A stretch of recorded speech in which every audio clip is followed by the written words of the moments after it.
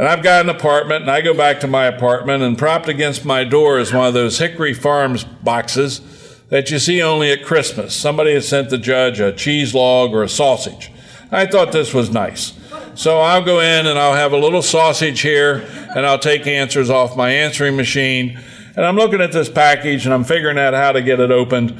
And I see where it's taped, and I cut the tape with the key from my car, and I'm listening to answers on my answering machine, and I lift the lid of this box, and boom!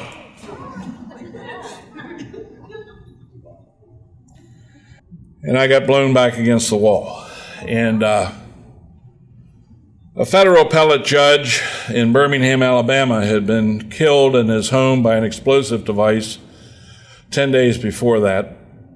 5 days before that date, a lawyer in Savannah, Georgia, had been killed by a bomb that had been sent to his office.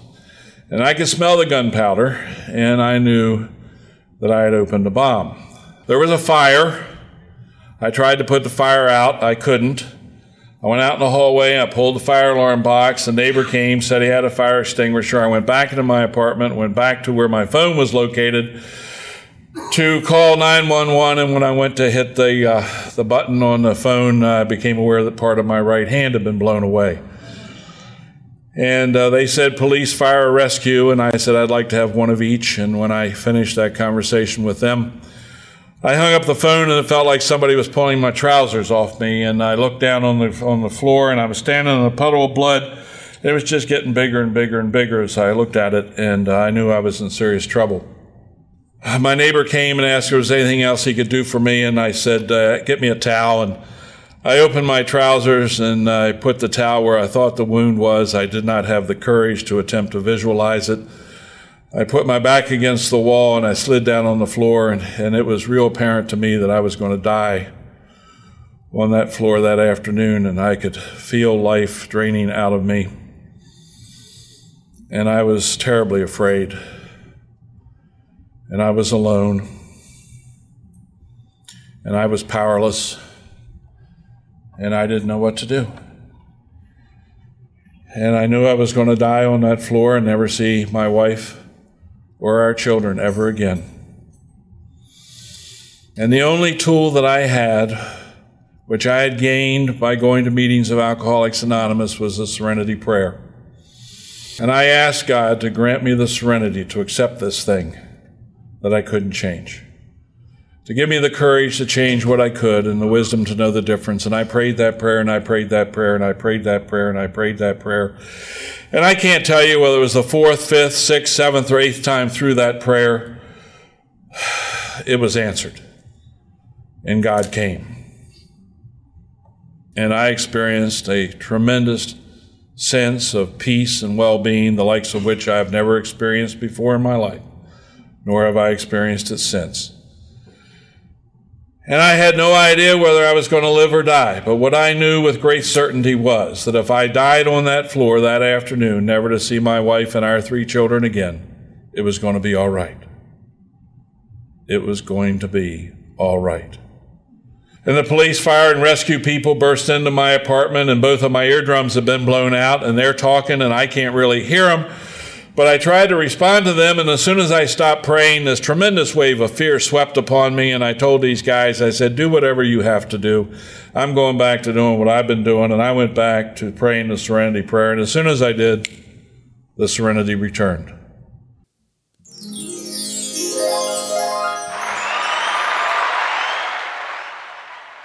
Welcome home, friend, to Sober Shares Podcast Episode 73. My name is Diane, and my son Michael is a member of Alcoholics Anonymous. His sobriety date is October the 10th of the year 2000. The purpose of this show is to spread hope that recovery from alcohol and drug addiction is possible. I'm glad you are here, and I hope you find what you are looking for. This podcast's only means of support are donations made by our listeners. All funds will be used to pay our monthly operating expenses. This is not a for-profit venture. I want to keep these episodes advertisement-free, so please help support us by visiting www.sobershares.com and clicking the PayPal donate button. The process is secure and takes less than 1 minute to complete. Please email us your questions, comments, or show ideas to mike@sobershares.com. Now I'm going to turn it back over to my son, and thank you for listening to Sober Shares. Okay, Mom, and thank you for that. I love you.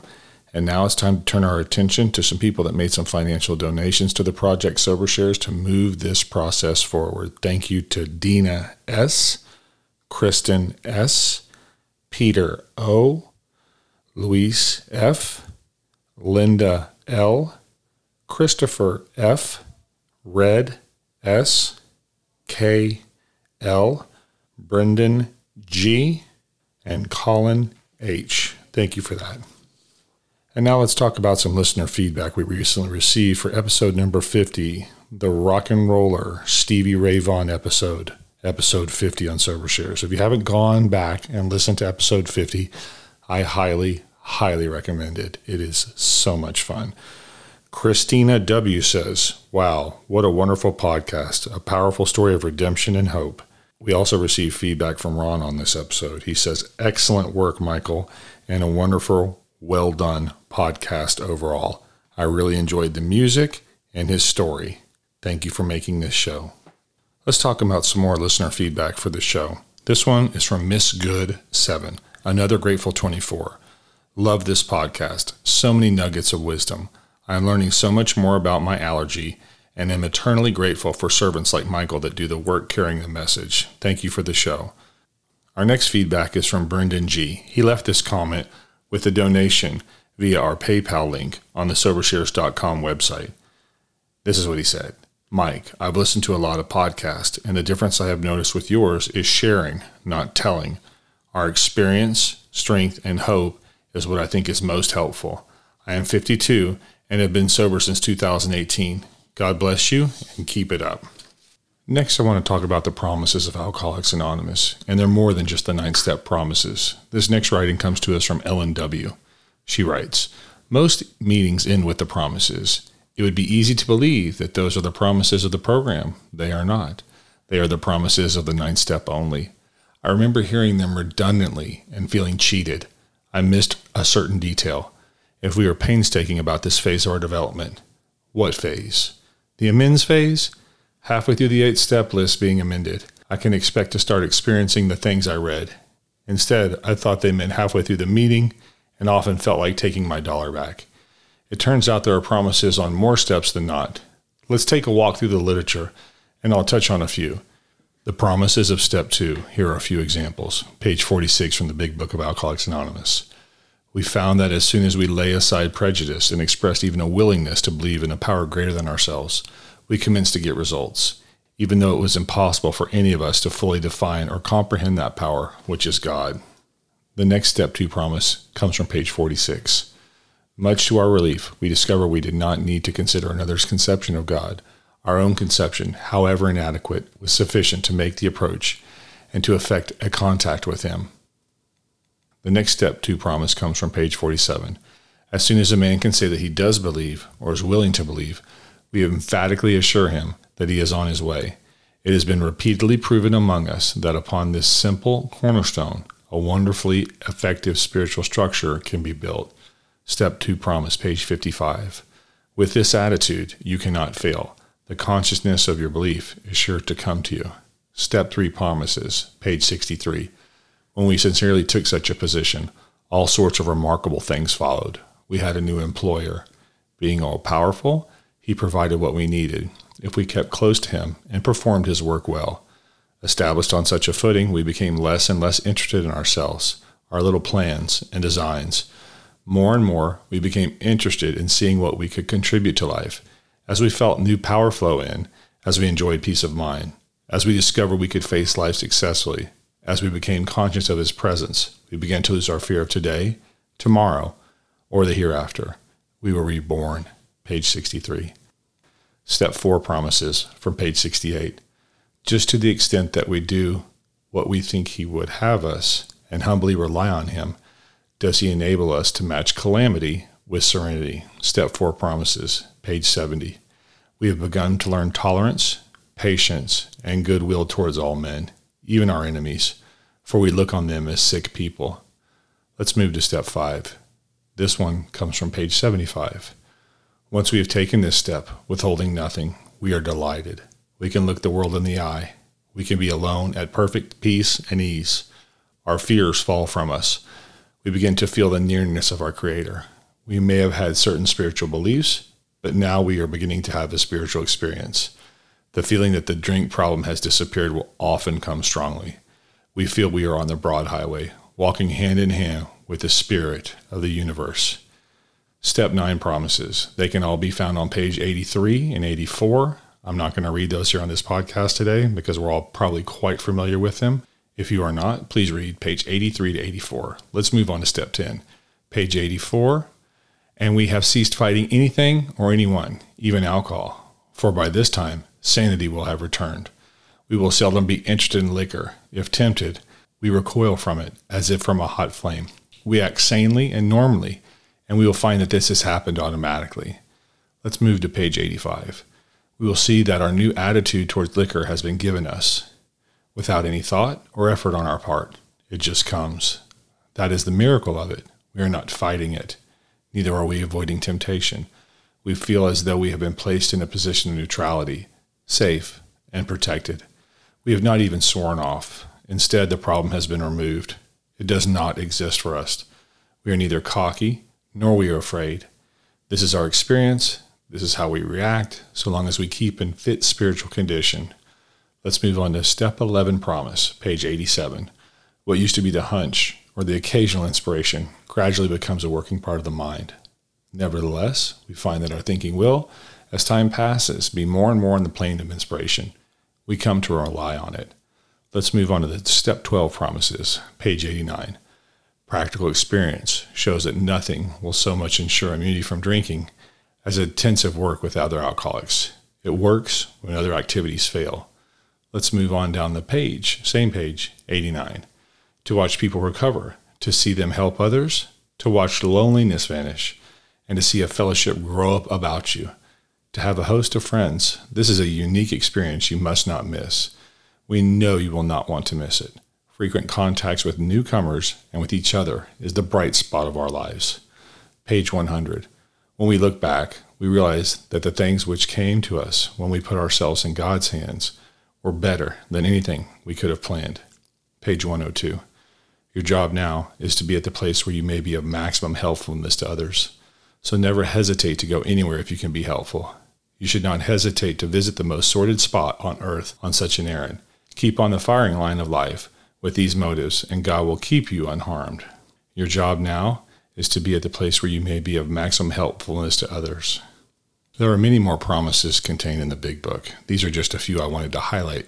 If you have any questions about the promises and each step, talk to your sponsor or bring it up at your home group. Just as everyone has personal experiences with the steps, the same go for the promises. It's always an interesting discussion to have, and the more experience you have with them, the deeper your understanding. And now let's turn it over to Jack C. This talk was recorded in 2007. Take it away, Jack. My name is Jack, and I am an alcoholic. I am from Hagerstown, Maryland, which is in western Maryland. I am a member in good standing of the cleverly named Hagerstown group of Alcoholics Anonymous. Our group is the third oldest group in the state of Maryland. I claim no responsibility for that. I stand on the shoulders of giants, people who were willing to carry the message and do the deal long before I knew that or was suspected I might be eligible for membership. As a member in good standing, I have a sponsor. My sponsor has a sponsor. I sponsor people. I attend meetings of our group on Mondays, Thursdays, and Saturdays, we do a big book, step, and open discussion. Our group is meeting this evening. And if I were in Hagerstown and you wanted to find me, that's where you would find me. I have a service position with my group. I have had a service position of one kind or another since the time I joined there. And I'm the group's current GSR. So I think that makes me a member in good standing of my home group. I hope it does. We've already heard that Geraldine and Snow, as the co-chairs of this function, have done a marvelous job. I want to thank Snow for inviting me. I think it's real important that you folks know who is responsible for inviting me. Because if I say anything that offends you during the next 2.5 hours that we're together, then you take that up with Snow. And of course, if I say anything that you agree with, then be sure to say something to me about that, because I really appreciate the attaboys. Frequently at functions like this, the folks assembled are generally asked to turn off their cell phones. And if you're an alcoholic, like I'm an alcoholic, you don't like being told what to do. So let's do this. If you're here this evening and you've got a cell phone, turn that puppy on. And but I would ask if you would put it in your vibrate mode, and that way you'll be able to enjoy your incoming call and you won't disturb the rest of us. I think you all know this, but it's necessary, I think, that it be said. Should someone get a hold of the CD or the tape, I am not a spokesperson for Alcoholics Anonymous, nor am I an expert on Alcoholics Anonymous. I'm just an alcoholic who was asked here to come and be with you to share my experience, strength, and hope, and I will try to do that. I may share a little of my opinion, strength, and hope also, and that just sometimes happens. I want to thank also Pedro. Pedro, where are you? There's Pedro. Okay. Pedro. Pedro met Ann and I at the airport. He's really been really gracious and very accommodating. He told us that he has picked up all the really good speakers you've all had in the past. He told me he always picked them up in Bentleys, but this year he came in a Suburban. He told me that you've always met in a really nice hotel over by the beach, and this year we're at a hotel next to the airport. And so I really appreciate Pedro's words of enthusiasm and encouragement. They really make me feel welcome, and I'm going to call some of those other speakers just to verify what he said.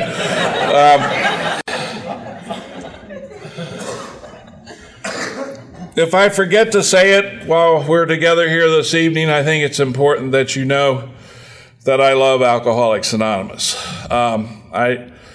When I first came to Alcoholics Anonymous, I heard people say that they were grateful recovering alcoholics, and I just thought they were nuttier than fruitcakes. But not only am I a grateful recovering alcoholic, I love Alcoholics Anonymous. I love the way of life that I've been given here. And could we see the hands of the folks who are here tonight who are in their first 6 months of sobriety? Anybody here with 6 months? Thank you very much for coming. Thank you. Thank you very much.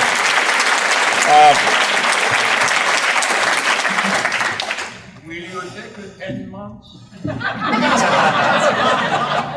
No, but that explains why you're such a troublemaker, Raphael. That answers a lot of questions that I had. Welcome to Alcoholics Anonymous. That's where you are, you know.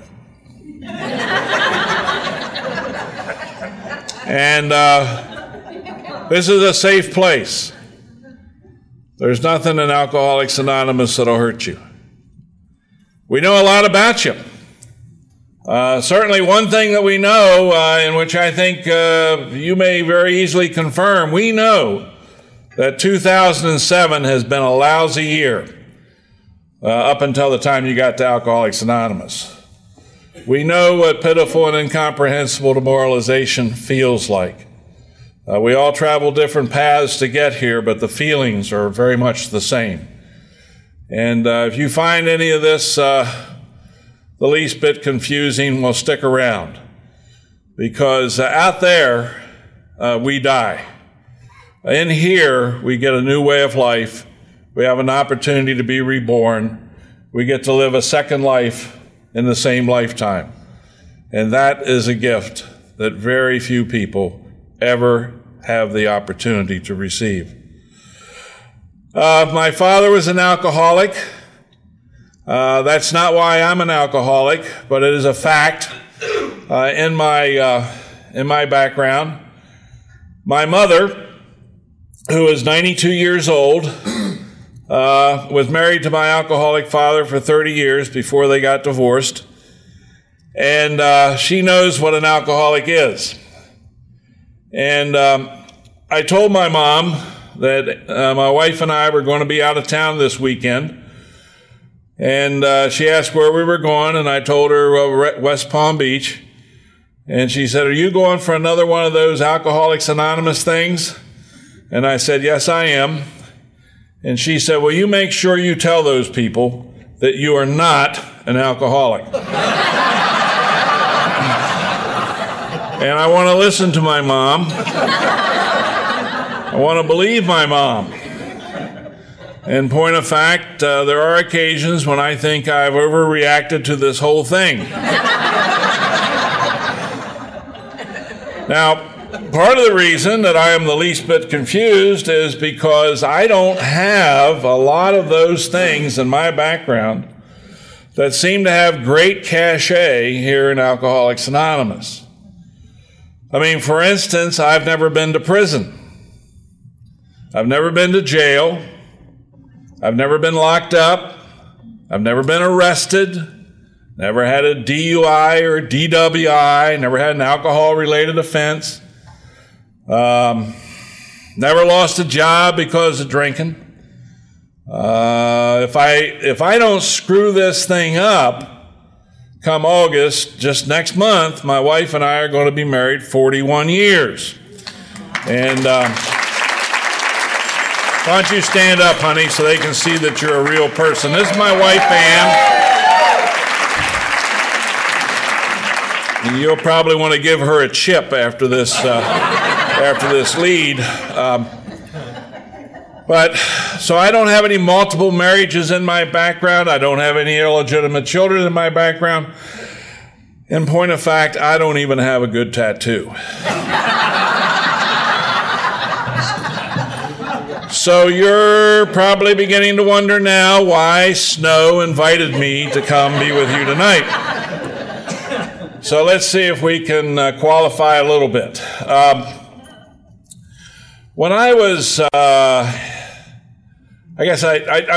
me tell you this. When I was in high school, I began to drink. Drinking did for me what I suspect it did for you.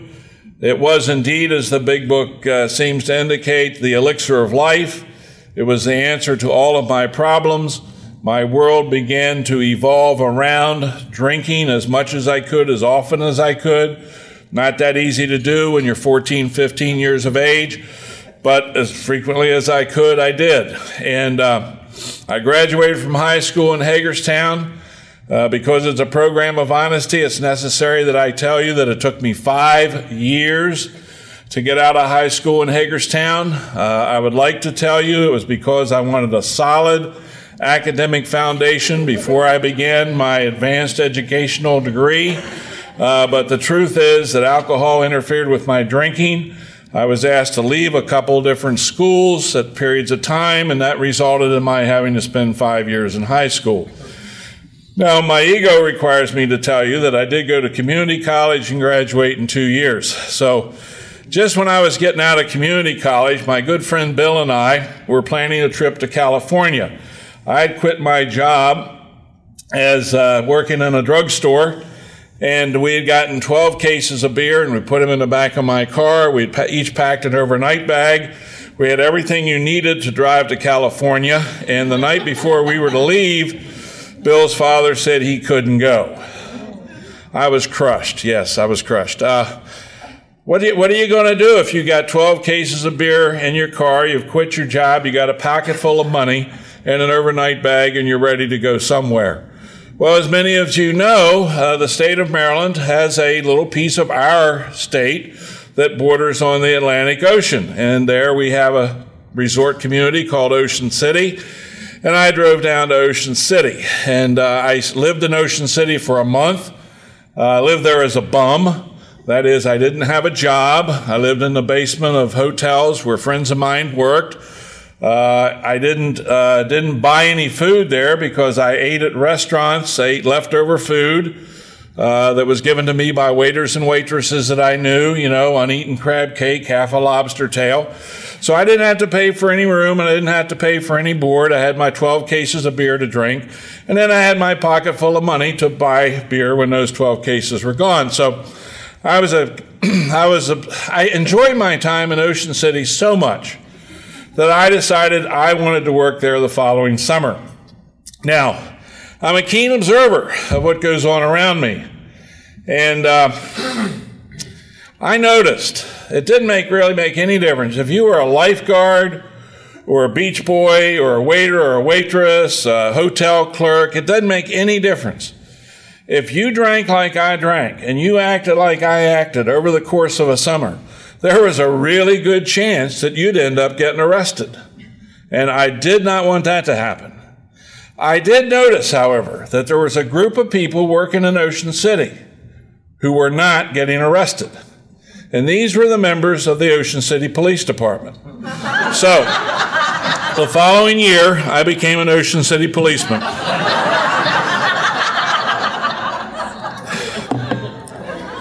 I was given a boardwalk beat patrol.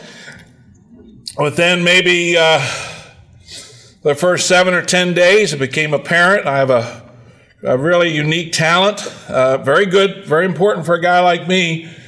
I could spot an underage drinker from 100 yards. And I would encounter this suspected underage drinker. I would establish indeed that they were underage. I would ask what they had in the cooler that they had with them. They would tell me that they had some Coca-Cola, tuna fish, and a loaf of bread. I would say, will you mind opening the top of the cooler? No need, officer. They'd open the lid. There were the Coca-Colas in a nice, neat row across the top. There was the tuna fish, the loaf of bread. But I would reach all the way down into the bottom of that cooler, and I'd come up with the Budweiser. And now, your life, as you have known it, is over. I understand that you think that you're going to college, but you're not. You're going to jail. And once they find out that you've gone to jail, you're not going to college. A military career is out of the question. They don't want people coming out of jail to go in the military. So you're toast in that regard. I'm going to call your parents at 3 a.m. back in Baltimore, and I'm going to tell them that I have locked you up and that they got to come down to bail you out. You want to offer some alternative to that? What did you have in mind? Confiscate the beer? Well, it's certainly worthy of discussion. But if I confiscate the beer, I'm going to have to take the cooler. And if I take the cooler, I'm going to have to take the Coca-Cola and the tuna fish. That's okay with you? Okay, I'm going to write your name right here in my official Ocean City Police log. And I want your word that you are never, ever going to do this again in Ocean City, Maryland. You promise me? Okay, you're free to go. Now, it's really hard to walk a beat when you're dragging a cooler full of beer around behind you. So I had to work out a deal with my sergeant and my lieutenant that they would come with their squad car and they would pick up the coolers as I accumulated them. And I, in turn, would give them the whiskey or the wine. I wasn't drinking whiskey or wine then, so it seemed like a good deal to me. And so we had a great summer that summer. I drank every day. I never bought anything to drink the entire summer. And I didn't get arrested. That's my definition of a good summer. If you'd have come to Ocean City and were in need of a cooler, I'm your guy. And there was a no return policy. If you wanted to bring it back, you could, but I really didn't need it. I had a whole porch full of coolers, so you're welcome to it. I had such a good time that summer that I decided to go back for a second summer. And the second summer I went back, they gave me a squad car. Yeah, I know. It was one of those big old Ford Crown Victorias. And I don't know if you remember the trunks in those babies, but you could get like 3 bodies or 4 or 5 coolers in there. And so I set out to patrol up and down the beach highway. I collected my coolers as I went. Same deal with my lieutenant and sergeant. I'd just meet them at the end of the shift. I'd give them the whiskey and the wine, and I'd keep the beer in the coolers. Had a great summer that summer. Drank every day. Didn't buy anything to drink all summer. Did not get arrested. This is working good. I'm going to put my watch up here, not because I can see it or necessarily pay attention to it, but I just think it gives hope to the newcomer.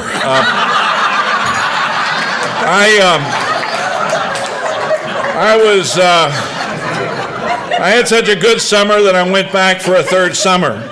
Now, what I'm about to share with you is something that happened that summer that really changed the course of my life.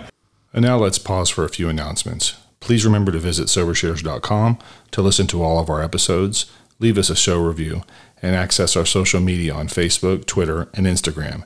Please email me directly at mike@SoberShares.com.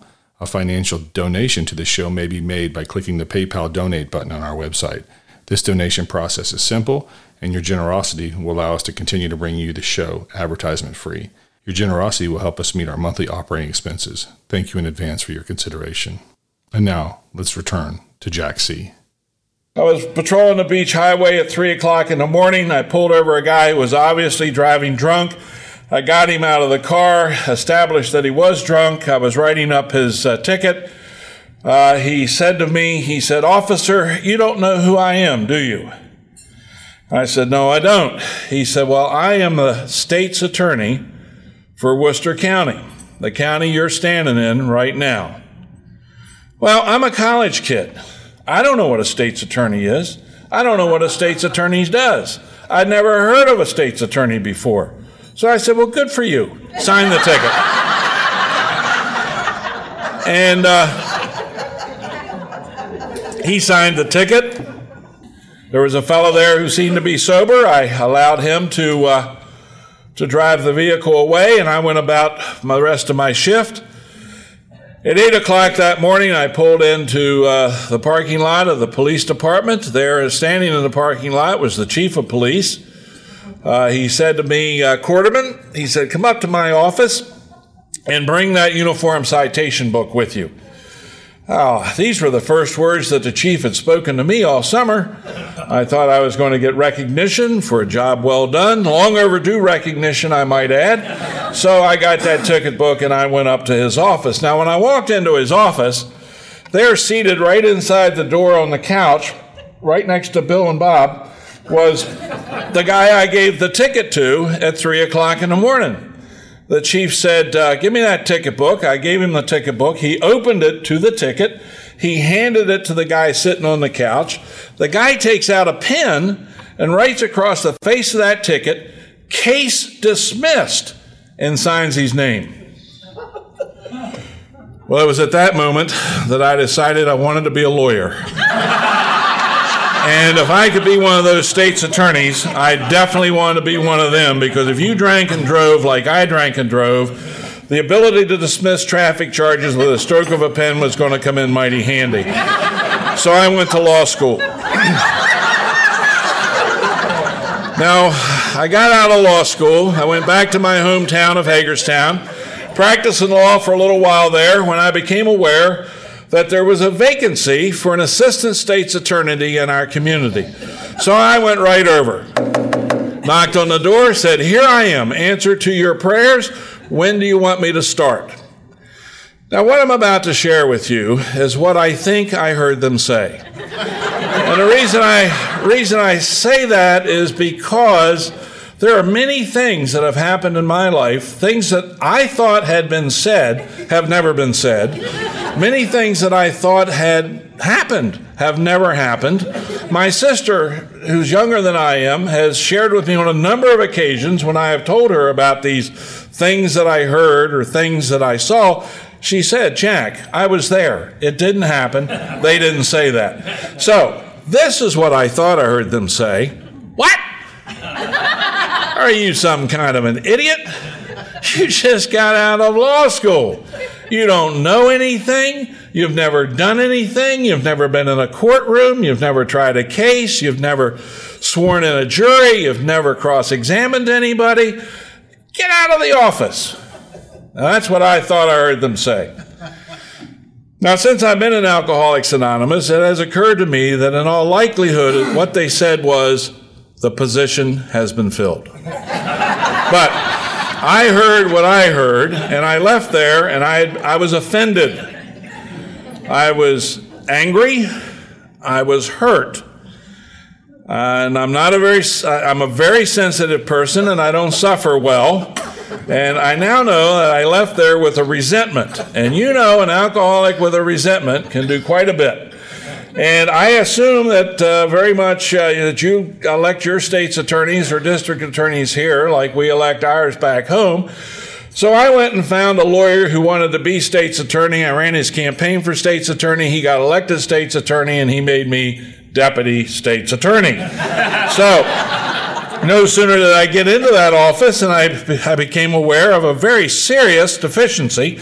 We had no badges, and there's no point in being a state's attorney if you don't have a badge, because with the badge comes a badge case, and in that badge case there's this clear glassine place where you put your driver's license. So when they stop you and they ask you for your license and registration, you open up the badge case and show it to them.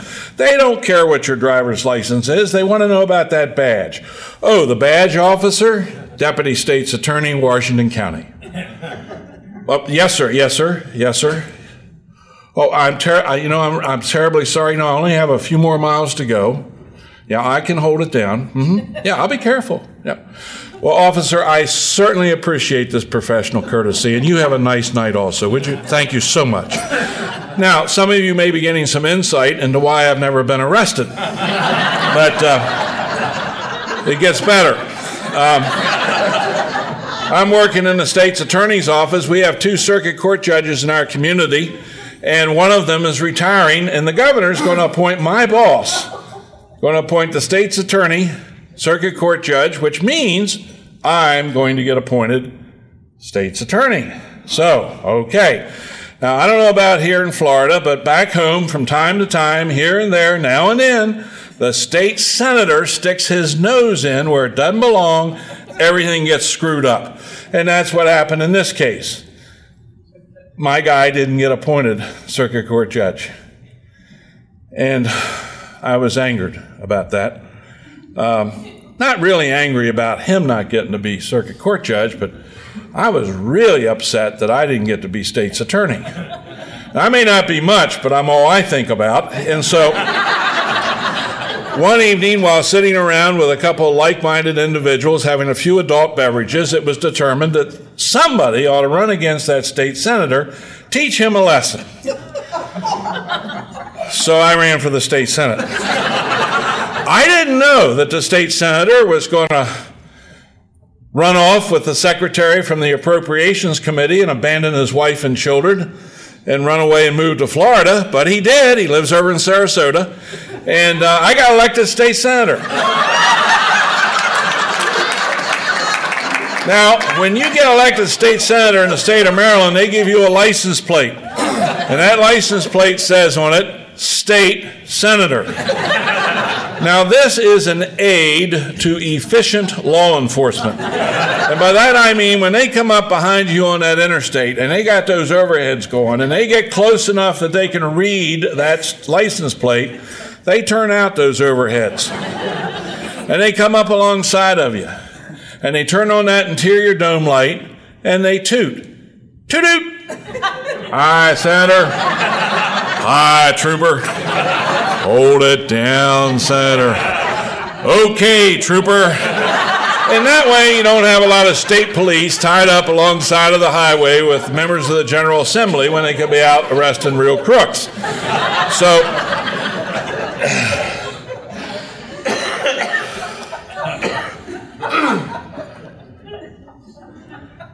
I'd like to tell you a little bit about my legislative career in Annapolis, but we have a group of people in Annapolis, probably very much like you all do here in Tallahassee, that their sole responsibility is to make sure that any member of the General Assembly, be they member of the House of Delegates or the state Senate, can have something to drink by way of an alcoholic beverage any time of the day or night, 24/7. These people are called lobbyists. I had a lot of lobbyist friends.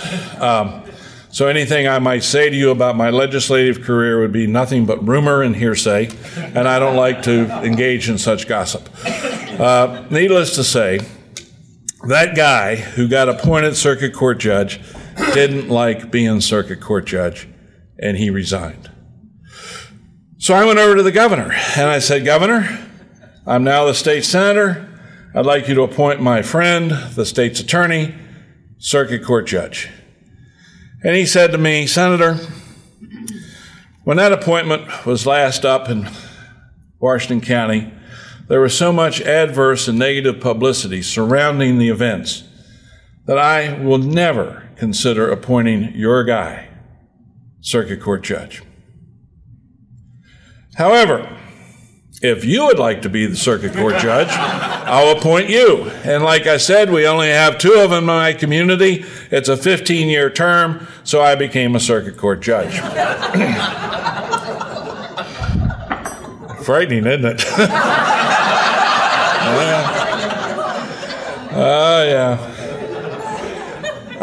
To show you what I tried to do to help the Bar Association while I was a circuit court judge, they were having this continuing legal education program on the prosecution and defense of drunk driving. And it was going to be a 2-hour program, and the prosecutors were going to put on this test. They were going to present what their goals and objectives are, and the public defenders defense bar were going to put on what their goals and objectives were. And Sergeant Long was there with his breathalyzer, and they needed a volunteer to drink the beer. And somebody was fair, somebody was impartial, unbiased, fair-minded. So I volunteered, and they brought out this tray that had 6 cans of beer all iced down. I said to the guy, I said, what's that? He said, that's the beer for tonight's program. I said, you do realize that this is a 2-hour program and you've only brought 6 beers. And he said, well, we have more beer in the back. I said, ice it down and bring it out because I'm not going to drink any warm beer here. And so, they started the program, and I drank some beer and blew into the breathalyzer, and you start out 0.05, and then it bumped up to a 0.09, and then a 0.13, and then a 0.19, and then we got up to 0.23 and 0.27, and then we got to 0.30 and then 0.33. And then at the 0.33 level, they called upon me to put on my part of the program, and which I'm told was pretty good under the circumstances. And so after the program was over, I said to the chairman of the program, I said, who's going to drive me home? And he said, what do you mean? I said, I just blew a 0.33 in Sergeant Long's breathalyzer. I can't go out and get in my car. He said, oh, we never thought about that. So I said, well, I tell you what, I'll go into the hotel bar and have a couple of drinks when you come in and get me when Sergeant Long has gone home. And so I went into the bar and I had a few drinks, and they came and told me when he was gone. I left the hotel. I went down to the Broad Axe. I had 3 or 4 drinks down there, and then I went over to the cellar door. I had 2 or 3 drinks over there, and then I went home. And it was just an evening of social drinking for the judge. And now, I love drinking. I loved everything about drinking. I certainly love the effect of drinking. But I like the ambiance of drinking. I like the neon lights. I like the smell of stale beer and urine. I like peanut shells on the floor. I like the stemware. I like the little short highball glasses, those Pilsner glasses that you have. I love the Tom Collins glasses, the martini stemware. I loved it all. Loved all about it. But if you were to shove a brown paper bag at me and you said, here, Jack, take a pull on this, I would not ask you what this is. There's no point in asking you what it is. You wouldn't have offered it to me if it wasn't good. So I would just take it. Good stuff. That's good stuff. And you know, now sometimes when you have people over for a little barbecue cookout or poker night or whatever, a social occasion there at the house or the apartment, and then later you're cleaning up and, you're picking up the cans and, oh, this one's got a little something in it. And oh, what was that? Yeah, you're right, cigarette butt. Yeah, there's some cigarette butt drinkers in here. I know you're, yeah, you know what I'm talking about. So my drink of choice, my favorite beverage alcohol, was Jack Daniel's Black Label on crushed ice with a twist. That was to die for. I loved blackjack on crushed ice with a twist. But I also had a love affair with the gin martini.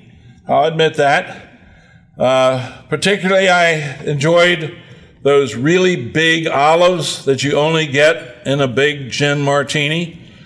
But I also have to acknowledge I had a bad gin experience. And even to this day, it's hard for me to go into a pine forest. It's just the way it is. So what I'm about to tell you, a lawyer and I were going out, the stated purpose, so we told my wife we were going out to have dinner. But he and I knew we were just going out to get drunk. You know, sometimes you just, you get struck drunk by accident. But this wasn't one of those occasions. We were going out to get deliberately drunk. We were going to get knee-walking, snot-flying drunk. That was the purpose, and we did. We had a terrific evening. We ended up at a local watering hole frequented by most, if not all, of the recently separated, divorced, and single women in our community. We stopped by to just have a nightcap. And had I known that this was going to be my last drink of beverage alcohol, I want to assure you I would have ordered something else. And definitely, if I knew that I was going to be invited to come here to West Palm Beach to be with you all to talk about my last drink, I want you to know, without hesitation or reservation, I would have ordered something else. It is with some degree of embarrassment, quite frankly, and shame, that I am forced to report to you that my last drink of beverage alcohol was Tia Maria. Oh, yeah. You think that's funny, huh, Snow? Yeah.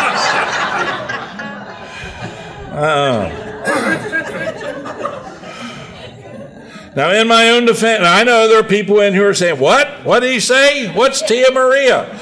If you are thinking about going for a relapse, do not go for Tia Maria. Trust me on that one. In my own defense, I'm pretty sure it came out of a tainted bottle. And the reason I say that is because driving home that evening, I threw up. And that's not part of my drinking experience.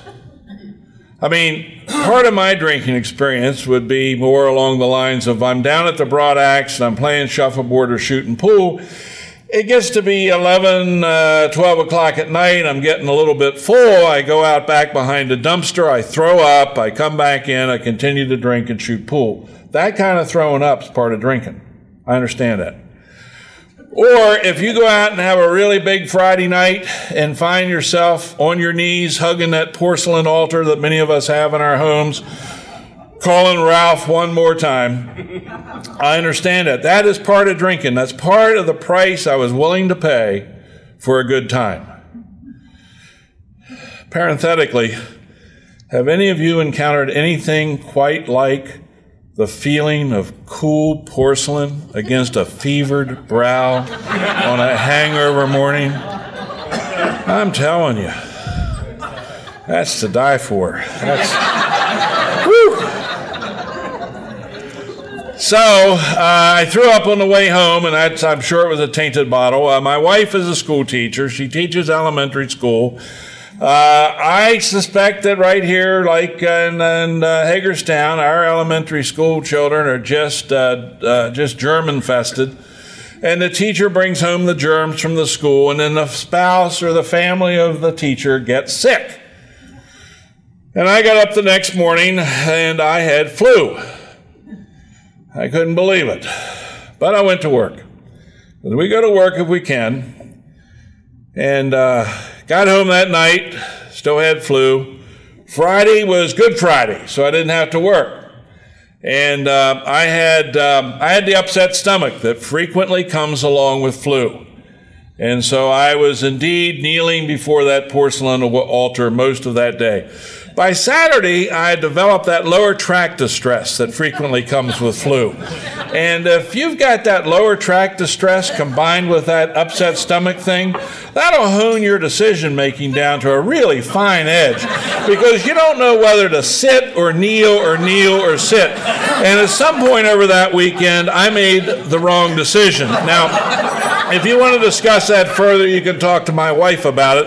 But I'm going to go on and to tell you that by Sunday was Easter Sunday, and I was getting pretty weak and pretty dehydrated from all of that kneeling and sitting that I'd been doing over the weekend. So by Monday, they put me in the hospital in order to hydrate me. And Monday night, my abdomen became distended, and they had to do an emergency laparotomy on me, and they opened me up, and they found my abdomen full of gangrene, peritonitis, and while they were in there trying to clean that up, my kidneys quit, and my liver was enlarged, and liver function was out of whack. My pancreas was digesting itself, and my respiratory system quit. And things just weren't looking good for the home team. I was the youngest circuit court judge in the state of Maryland.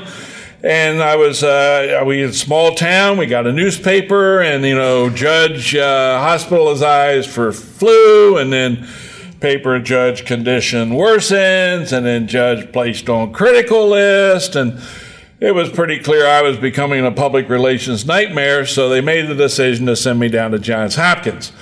Now, they told my wife that they were sending me down to Johns Hopkins to die, that they'd done everything that they could possibly do for me. They didn't think Hopkins could do anything, but if anybody could do anything, it would be Hopkins. And so they were sending me down there, but not to expect me to come back alive. I'm glad they didn't tell me that, because I would have been discouraged.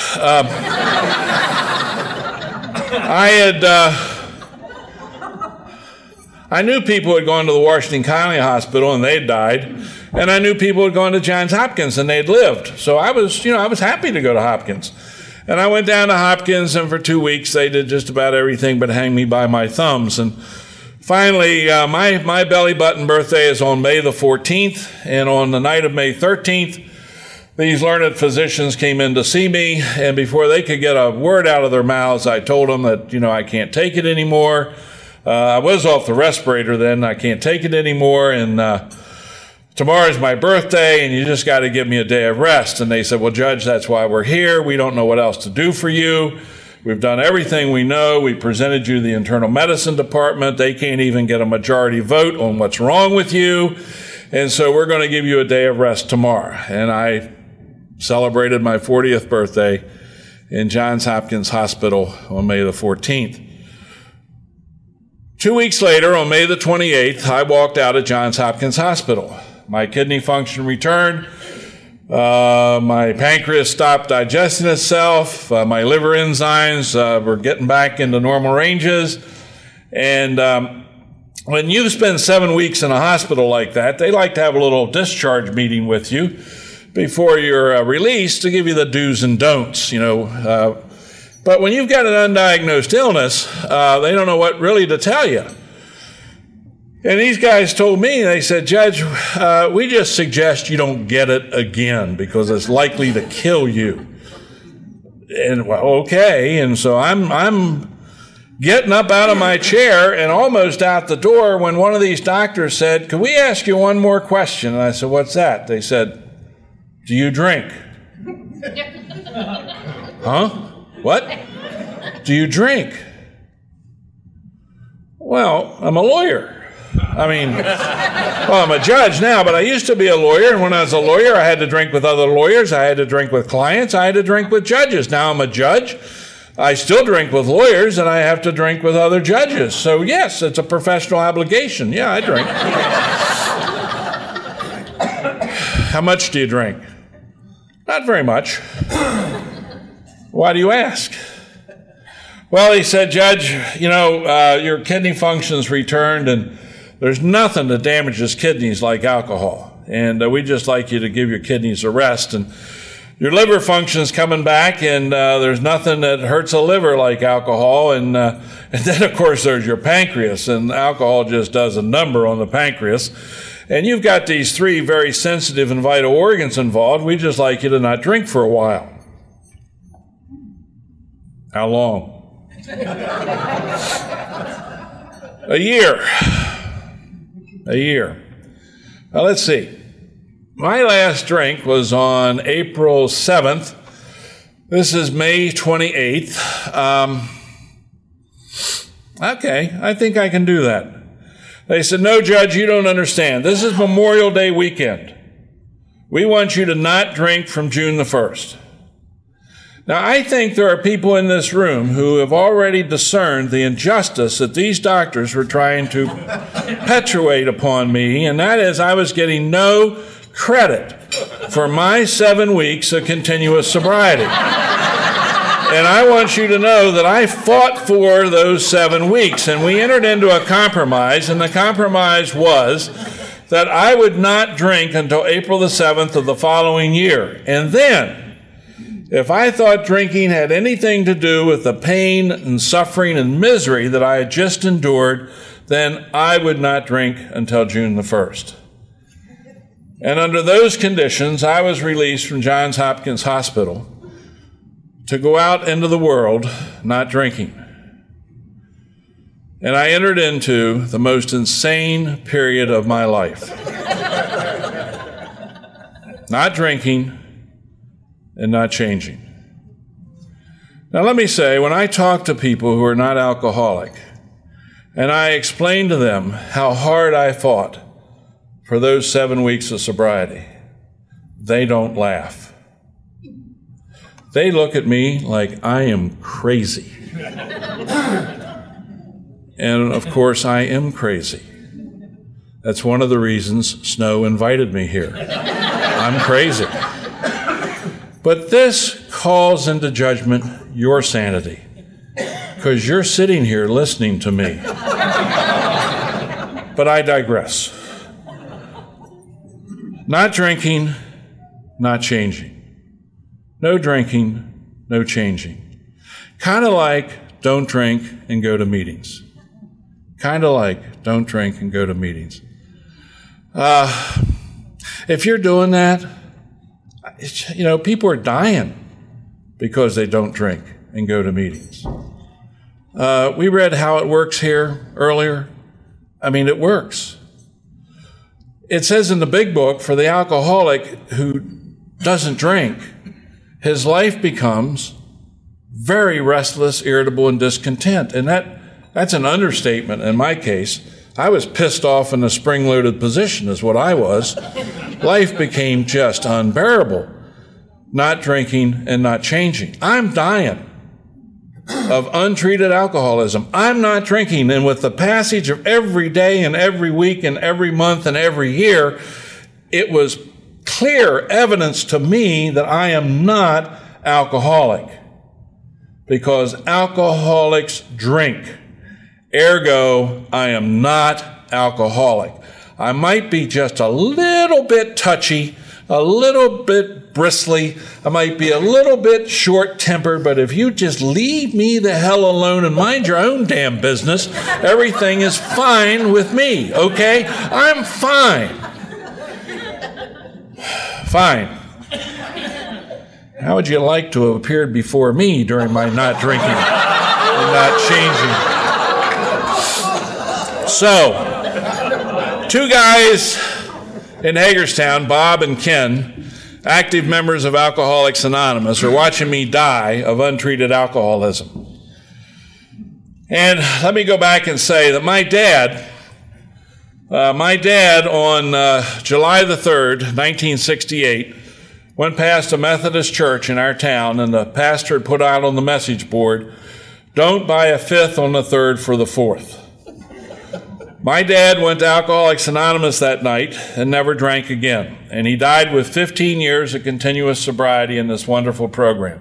And I owe a tremendous debt of gratitude to Alcoholics Anonymous, if for nothing else, for that and that alone. And my dad lost everything. He lost his 30-year marriage to my mother. He lost the respect of his son, me. My sister, when she got married, she didn't invite him to the wedding. He wasn't allowed to give her away. I gave her away. She was afraid he would show up, and then he would show up drunk. He came to the wedding anyway, and he showed up drunk. He lost a business that he had spent most of his adult life building in our community. And he lost it all because of drinking. And what Alcoholics Anonymous gave back to him were those things which are priceless, not the material things, but the stuff that's priceless. His dignity, his self-respect. He had a wonderful, wonderful life in Alcoholics Anonymous, and he died with 15 years of continuous sobriety, and I'm very appreciative of that. And I try, by doing this in some small way, to pay back this enormous debt, which I believe I owe, in that I hope in some small way that my dad knows that his sobriety was very much appreciated by all of us who loved him. Bob knew my dad had been in Alcoholics Anonymous, and he came to me one day and he said, "Jack," he said, "we have this book in AA. It's called The Big Book, and I was thinking maybe you'd like to read it and learn about your father's disease." Clever guy, that Bob.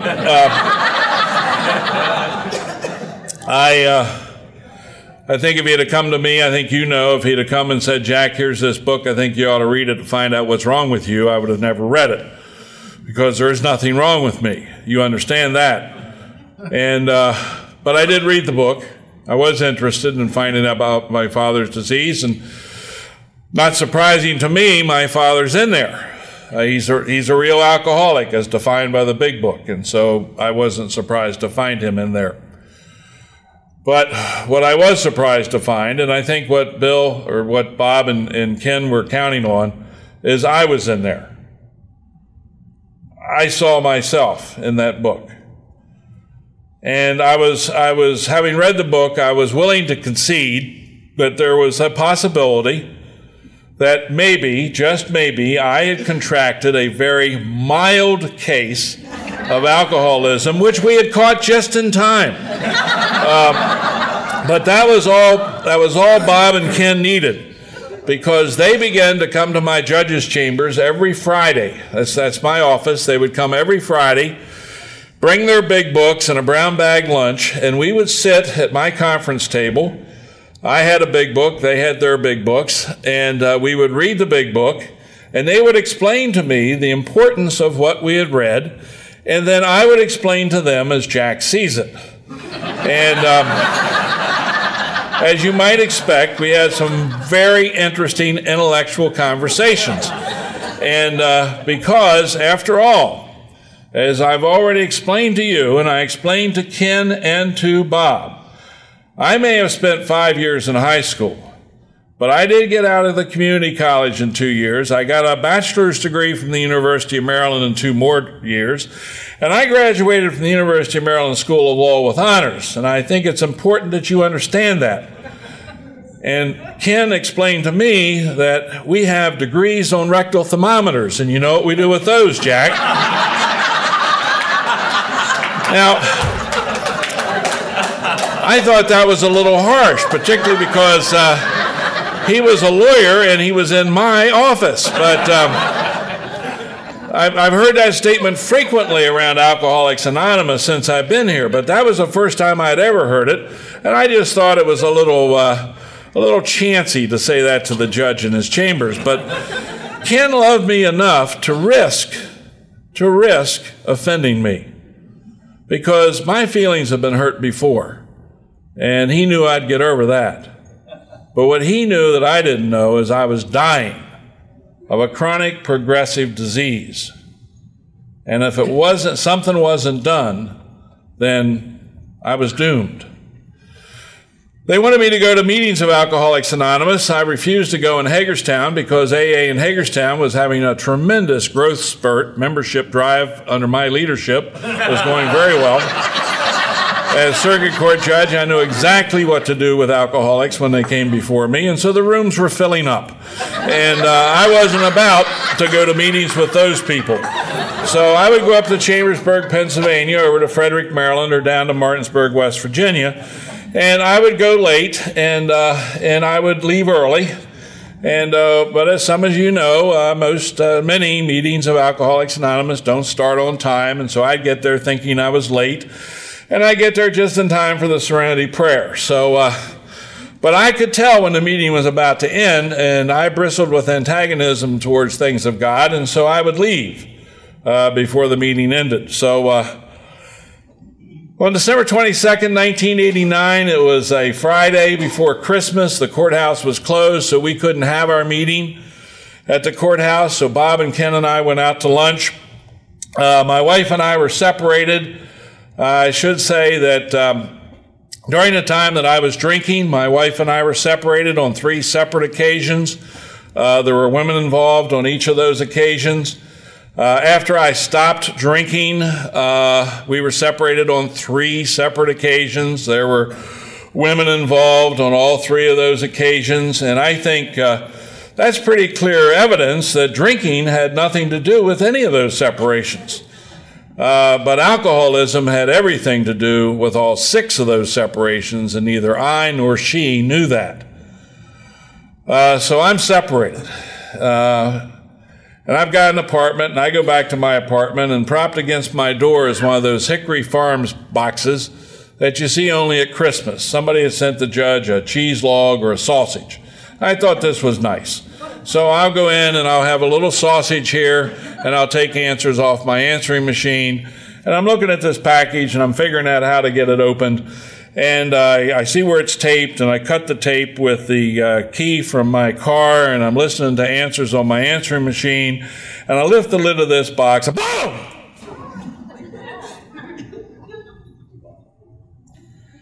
And I got blown back against the wall.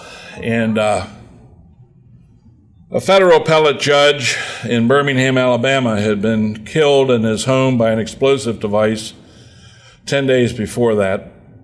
5 days before that date, a lawyer in Savannah, Georgia, had been killed by a bomb that had been sent to his office. And I could smell the gunpowder, and I knew that I had opened a bomb. There was a fire. I tried to put the fire out. I couldn't. I went out in the hallway, I pulled the fire alarm box, the neighbor came, said he had a fire extinguisher. I went back into my apartment, went back to where my phone was located to call 911, and when I went to hit the button on the phone, I became aware that part of my right hand had been blown away. And they said police, fire, or rescue, and I said I'd like to have one of each. And when I finished that conversation with them, I hung up the phone, and it felt like somebody was pulling my trousers off me. And I looked down on the floor, and I was standing in a puddle of blood. It was just getting bigger and bigger and bigger as I looked at it, and I knew I was in serious trouble. My neighbor came and asked if there was anything else he could do for me, and I said, get me a towel. And I opened my trousers, and I put the towel where I thought the wound was. I did not have the courage to attempt to visualize it. I put my back against the wall, and I slid down on the floor, and it was real apparent to me that I was going to die on that floor that afternoon, and I could feel life draining out of me. And I was terribly afraid. And I was alone. And I was powerless. And I didn't know what to do. And I knew I was going to die on that floor and never see my wife or our children ever again. And the only tool that I had, which I had gained by going to meetings of Alcoholics Anonymous, was the Serenity Prayer. And I asked God to grant me the serenity to accept this thing that I couldn't change, to give me the courage to change what I could and the wisdom to know the difference. And I prayed that prayer, and I prayed that prayer, and I prayed that prayer, and I prayed that prayer. And I can't tell you whether it was the 4th, 5th, 6th, 7th, or 8th time through that prayer, it was answered. And God came. And I experienced a tremendous sense of peace and well-being, the likes of which I have never experienced before in my life, nor have I experienced it since.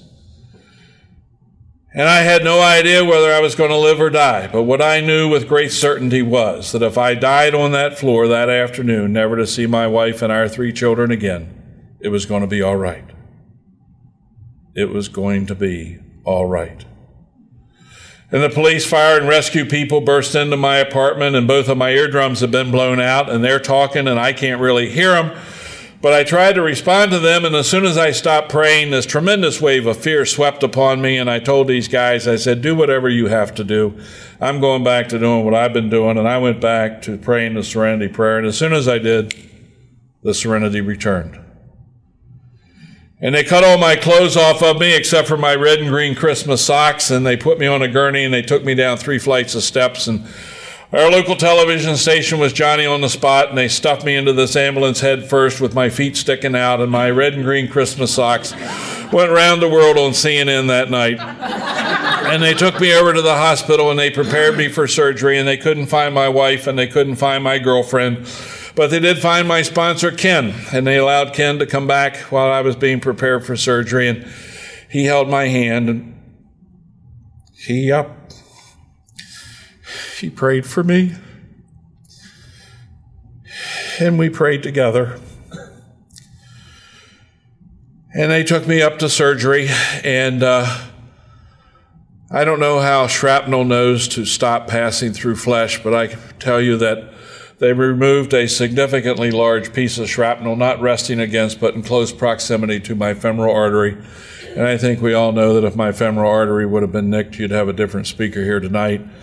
And they sent me up to a recovery room. And the next day when I came to, my sponsor, Bob, was sitting at the foot of the bed.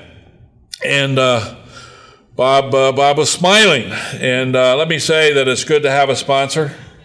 It's real important to have a sponsor. I mean, if you're here tonight and you don't have a sponsor, I mean, if you're new, please, by all means, get a sponsor. And if you've been here for a while and you don't have a sponsor and you're doing the I sponsor myself thing, stop it. You got an idiot for a sponsor. Get a sponsor. Because sponsors see things differently. They got a different take on things. And I see Bob smiling. I said, Bob, I see you're smiling.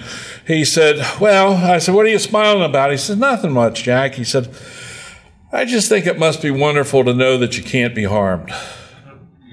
I said, harm, Bob? I said, somebody just tried to kill me. He said, yeah, I know, Jack. He says, I understand that package you opened contained 4 pipe bombs. He says, 1 pipe bomb is more than adequate to kill a human being. 2 pipe bombs is kind of redundant. 3 pipe bombs around the bend. 4 pipe bombs, Jack? You have really made somebody very angry. He said, I just think it must be wonderful to know. I mean, man has done his very best to try and kill you. And the only explanation of your survival is the grace of God. It must be wonderful to know that you can't be harmed. It's good to have a sponsor. I wouldn't have come up with that in a million years. He said, God has spared your life, Jack. God has work for you.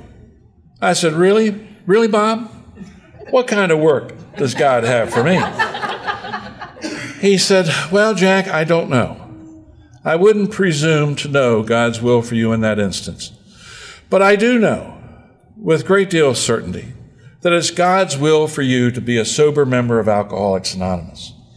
And that means you're going to have to pray that 3rd step prayer with either Ken or I. You're going to have to do that 4-step inventory. You're going to have to do a 5th step with either me or with Ken. You're going to have to do the 6th step and the 7th step, and then you're going to have to make that 8th step list and begin making those 9th step amends so you can live successfully in 10, 11, and 12 and equip yourself to be of maximum service to God and to your fellow man. Good to have a sponsor. I wouldn't have come up with that either. I was discharged from the hospital on Christmas Day, 1989. It was the best Christmas I'd ever had in my life.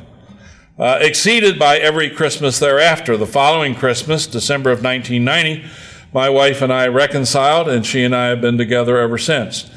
And I think I can say without hesitation or reservation or fear of contradiction that our life together today is better than it's ever been. And for that, we owe a great deal of gratitude and debt to a loving and gracious, caring, forgiving God who is all-powerful.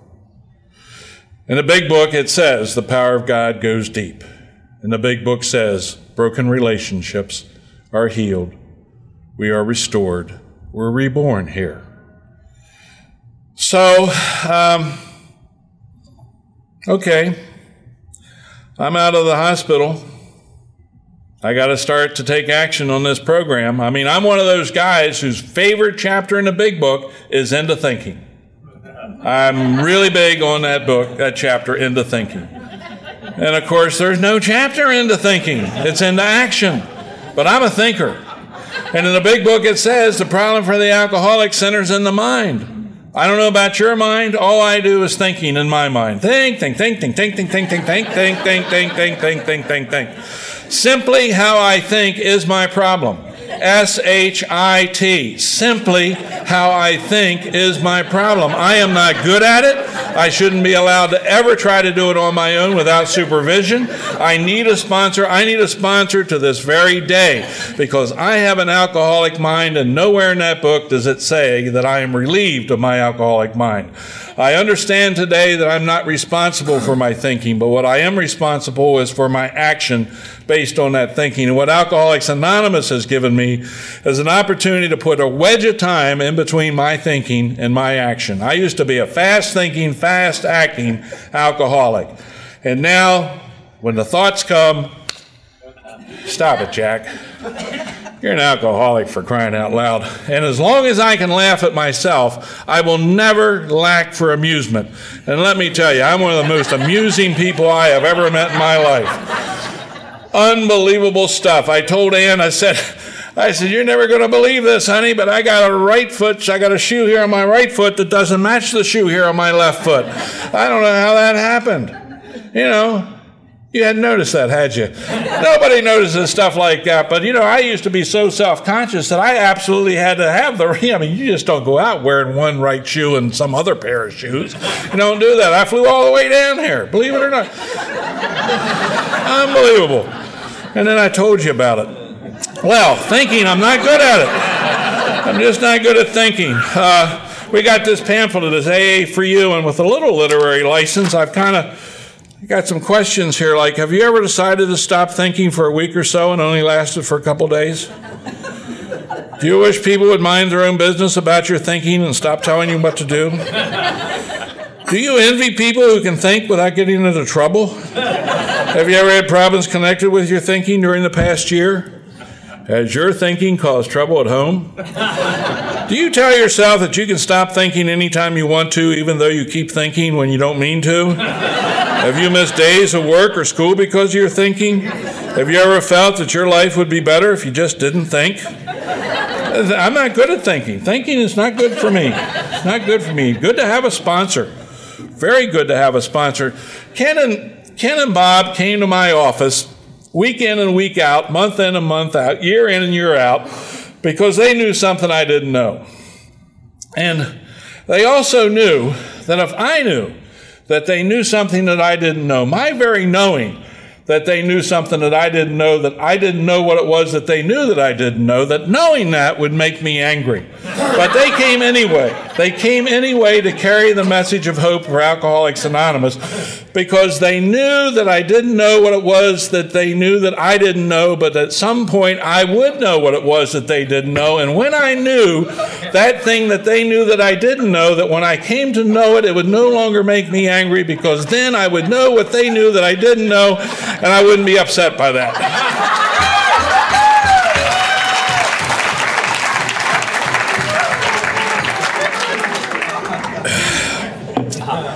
Now, if you followed any of that, you're in the right place. If you found any of it to be the least bit confusing, you're still in the right place. It just means you don't know. In Alcoholics Anonymous, you know when you know that you know and not a moment before. And that's why we keep talking about don't quit before the miracle. Don't get up and walk out of AA meetings just because you feel like it. This is the place that's designed to make me uncomfortable. The steps of recovery are designed to make me do things I would not ordinarily do. Ken told me, Jack, if you want something you've never had, you're going to have to do stuff that you've never done. You keep doing the things that you've always done, you're going to keep getting the same old crap that you've always gotten. If you want something, you're going to have to do something. There's going to be some sweat equity involved in this. You're actually going to have to do something. Before I got active in Alcoholics Anonymous, I had what I'd like to call cake mix sobriety. And if we went over here to the Publix and got ourselves a box of that Duncan Hines Red Velvet Cake Mix, and we had it up here at this podium, I can assure you on the back of that box, Duncan Hines has a 3-step program for the production of a red velvet cake. I could read that back of that box to you. Or I could give it to Harry to read out loud to the assembled multitude. Or we could pass it around and read it out loud to all of ourselves. And I'm the kind of guy that having read the box, I'm looking for my cake. I'm looking for my cake. Haven't done a damn thing but read the box. And here I am meeting with Bob and Ken every Friday in my office reading the big book. And I'm looking for recovery. Haven't done a damn thing, and I'm looking, where's my recovery? I had to get into action. I had to do the deal. And I was encouraged to read in the big book that almost none of us like doing the deal. And quite frankly, I haven't met anybody who wanted to do the deal. But it's necessary for the process to work. I have a chronic, progressive, incurable, fatal disease.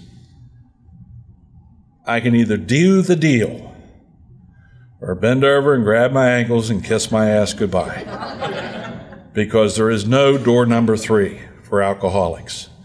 I either have to go through life each day trying the best I can to block out the pain and suffering of my daily life till I come to the inevitable bitter end. It's called death, is what they're talking about. A horrible alcoholic life followed by a horrible alcoholic death, and I don't think so. Or I can learn to live by spiritual principles.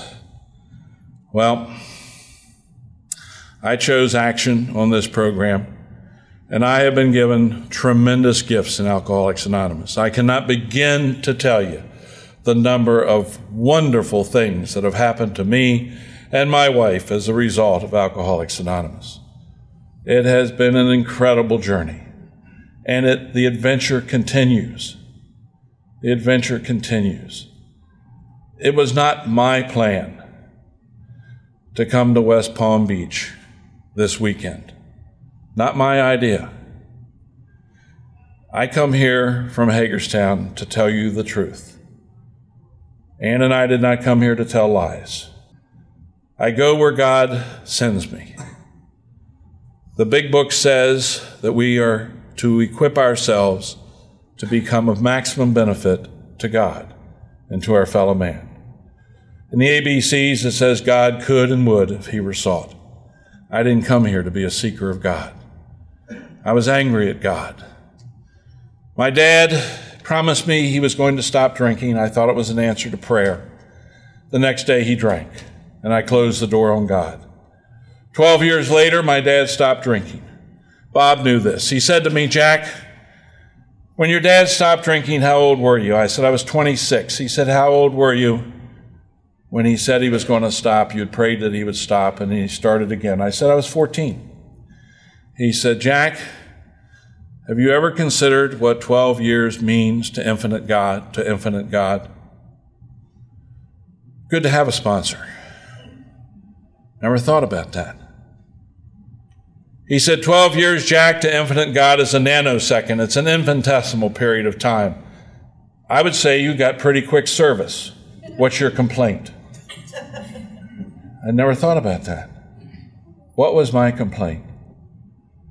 My complaint was that the God of my understanding was a punishing God, a wrathful and a vengeful God, a God who was keeping score and marking X's and O's on a clipboard. And I had so many black marks by the time I was 14 or 15 years old that I was never going to be able to come even, let alone get ahead. And Bob said, "What kind of God would you like to have, Jack?" And I said, "I'd like to have a loving and caring and gracious God who wants only the best for me." And he said, "Jack, you can have that God. But you have to take action on 3, 4, 5, 6, 7, 8, and 9 so you can live in 10, 11, and 12. Good to have a sponsor. Really good to have a sponsor. The longer I'm in Alcoholics Anonymous, the less I know. It's remarkable. When I got here, I knew it all. And it's hard to teach somebody something when they know it all. A hip, slick, cool guy like me ends up in Alcoholics Anonymous. This was not what I told the guidance counselor when she asked me what did I aspire to.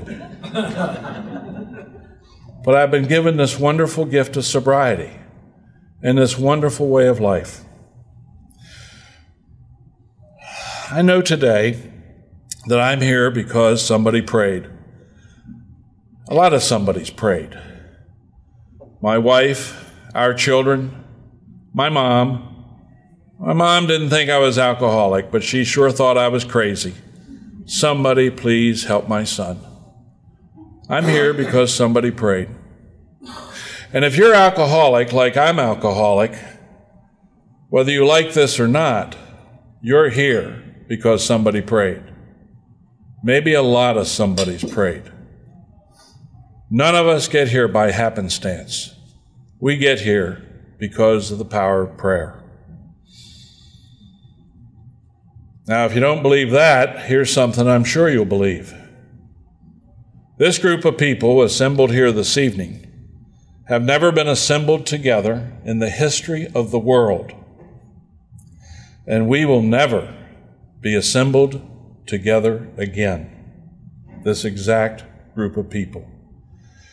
And in our book, it says, there is one who has all power. That one is God. May you find him now, right here, right now. There's somebody here this evening who was planning on staying home. Somebody who had no intentions of being here this evening, and they're here to hear something. I don't know what. There are people here this evening who are getting ready to go out and drink. Don't. It's not necessary to do that. We die out there. In here, we live. We are not together by happenstance. Think of all the twists and turns your life had to take to bring you to this place at this moment in time. Think of all the twists and turns that my life had to take to bring me here to be with you tonight. Most people go through their entire lives wondering if God exists. And you and I, on a daily basis, get to watch God work.